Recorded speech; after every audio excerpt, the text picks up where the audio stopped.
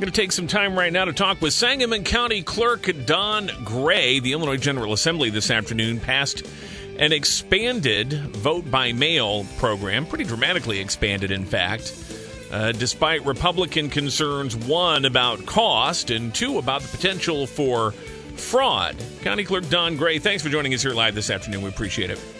It's my pleasure. It's nice to be here. Before we get into that, I want to just ask you, though, just about the clerk's office operations. The county building's been closed to the public. Right. Have you or any of your staff actually been working in the office? Are you working from home? What are you able to do, or what are you not able to do at this point? Yeah, it's a combination really of all of that. I think the challenge for us has been that our systems weren't really built to be remote. So we had to kind of dig deep and figure out how we could do that. You know, we've got a limited staff. You know, we've got some staff in every day in every division. Management is mostly on board all of the time, and staff from home that's working remotely and processing all of our services. You know, I'm proud to report that I don't believe that there's been a single request or service of our office that hasn't been taken care of, even in light of this unique environment that we've been operating in. Particularly, though, with elections, that seems like it would be challenging because you've made a point over the years of talking about the fact that your election systems are closed loops. You know, there's no outside entry to it. That's how you avoid things being hacked. That's how you ensure the integrity of elections. So I've been able to deal with that during this situation. Yeah, you kind of go back in time a little bit. You know, just a couple of days after the primary, the governor stood up and issued the stay-at-home order. There was a tremendous amount of things that the election authorities still needed to complete just to close that primary alone. You know, there were still the vote-by-mail ballots that were postmarked the day of the election that were received 14 days after that needed to be processed and added to the vote totals if they were qualified. You know, we had to go through our accounting processes or our audit processes that are mandated by the State Board of Election. And then most importantly, we had to update voter history. And all of those things got done on a rotational basis of staff and us digging deep to get it done. I'm very proud of them.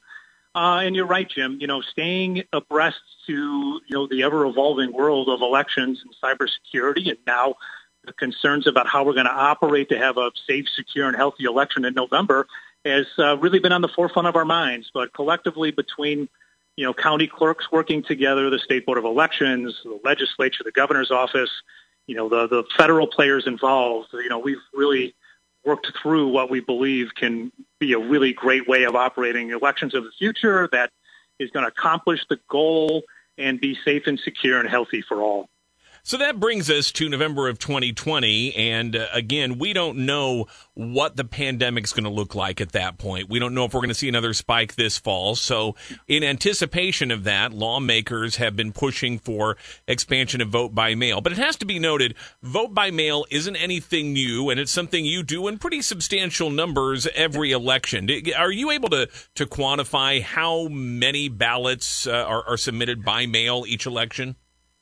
Yeah, so, you know, specific to Sangamon County, we're more of a traditionalist county. We cast ballots at a much higher percentage in polling place on Election Day. You know, that's the bulk of our ballots are cast on Election Day. You know, our culture being the seat of government, the state capitol, a lot of us are in and around the business of government and politics and been a part of campaigns. We want to go cast a ballot in polling place. You know, early voting has really grown, you know, in the last decade and a half, and we put a lot of interest into that and a lot of marketing into that to try and organically get that to grow, and it has happened. The least participated part here in Sangamon County has been vote by mail. It hasn't been the piece that our constituency has gravitated to. We cast in, you know, our largest of elections, which are presidential, you know, vote by mail ballots, about 10 to 12% of them come from vote by mail. That's very small. So this is going to be interesting to see how this plays out in the final outcome to how ballots were cast in the November general election.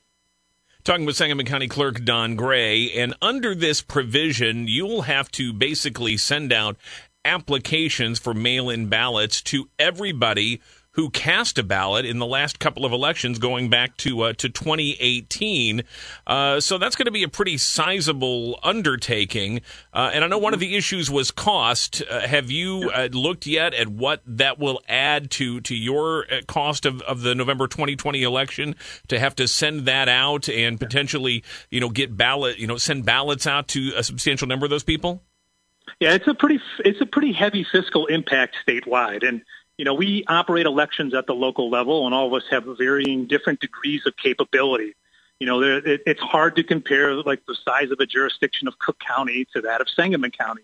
But specific to us, this isn't really just about mailing applications only.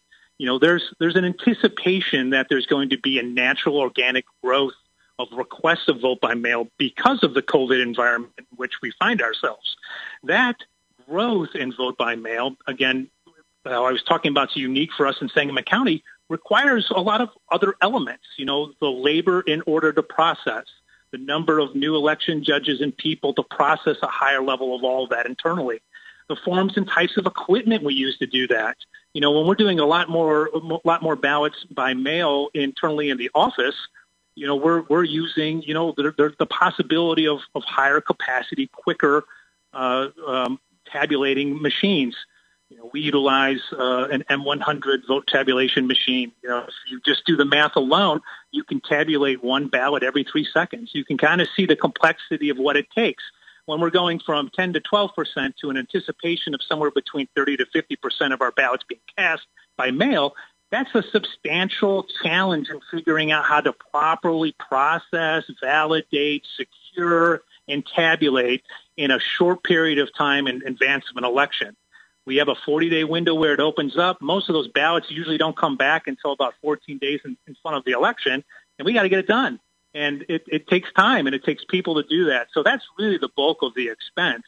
It's not so much the mailing. The applications in themselves, certainly that's an additional expense to us. We're anticipating, a field of about 90,000 applications that'll need to go out countywide. That can add up, with what we need to, put inside that envelope and get out to people. So it's a full package from printing to processing to validating to equipment to properly handling, et cetera, that comes into those numbers that we're anticipating. And Don, I know you have safeguards that you put in place for the number of vote by mail ballots you get in a typical election, and obviously a much bigger number. You have to have those same safeguards for all of those. Can you give us just the quick summary version of how you ensure that vote by mail ballots are indeed not fraudulent, that they have been filled out by the appropriate person, so on and so forth? So I think the comfort in this particular situation, there's lots of discussion about expansion of vote by mail. This is really, I see this more of an opportunity to market the existing platform of how we operate vote by mail. We're putting out more opportunity for people to take advantage of it. Doesn't mean that they will. You have to put in perspective that for years, candidates, third-party organizations that have interests in elections put out applications all the time to all kinds of voters, enticing them trying to vote by mail to get your voters in early. This isn't really new to us. Putting another application out and putting it out there is going to help expose the opportunity more regular to those that can take advantage of it and make the connection that this might make sense for me in light of my concerns about my health and going into a polling place. We're in the confines of how we always operate. You have to have an intention to want to vote by mail. You have to application your way into the process. You have to be a qualified registered voter already of our jurisdiction. When you receive, if those signatures match from the request to the system of your voter registration signature, we send you the ballot. And then you vote your ballot and you return that ballot to us in what we call a certification envelope. And a certification envelope has two primary pieces to it other than your ballot inside. You are going to affix your signature to that certification envelope that you cast it. And we're going to compare that signature to the application and then to your voter registration signature on file to the certification envelope. All three must match for us to be able to move forward and process that ballot as qualified. In addition to that, there's kind of custody of control of the ballot stuff on it as well. There's affidavit to how that ballot's been returned to us. If you return to us directly through the U.S. mail, we've gone from the voter to a third-party qualified United States Postal Service to the authority. If you decide to return it yourself in person, you are returning your ballot in person, and you will sign that application or the envelope that you return it to us, and we will take it over the counter. And thirdly, if you wish to have someone third party return it, you have to sign that you want them to return it. The person that is returning it is giving us their information of who they are, and they're signing the document as well. So we've got an accounting of the control of custody of the ballot all the way through. We always want to maintain that high level of custody. And Illinois has always had a good program to that, of ensuring that you are who you are, who cast the ballot, and that it was returned appropriately, and there's transparency to how. And we always want to maintain that in light of some of the programs we've seen or things that have happened in other states that are problematic to the integrity of our system. So with those safeguards, because this has been described by people from President Trump all the way down as just simply ripe for fraud, how common is vote-by-mail fraud in Sangamon County, statewide? Is this something that happens?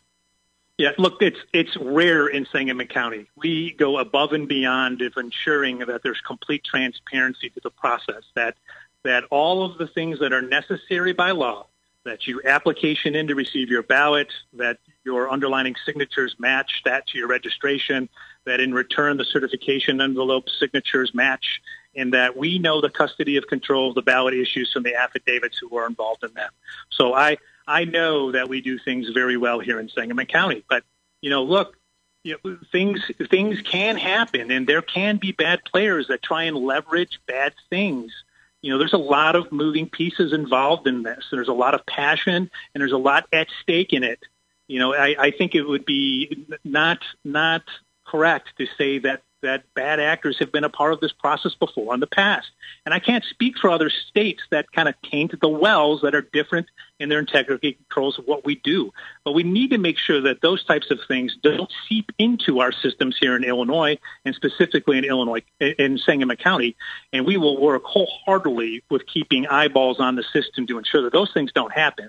And if they do, those players will be prosecuted to the full extent of the law. Sangamon County Clerk Don Gray, appreciate your time. Good to talk to you. Thanks. You're welcome. Thanks, now.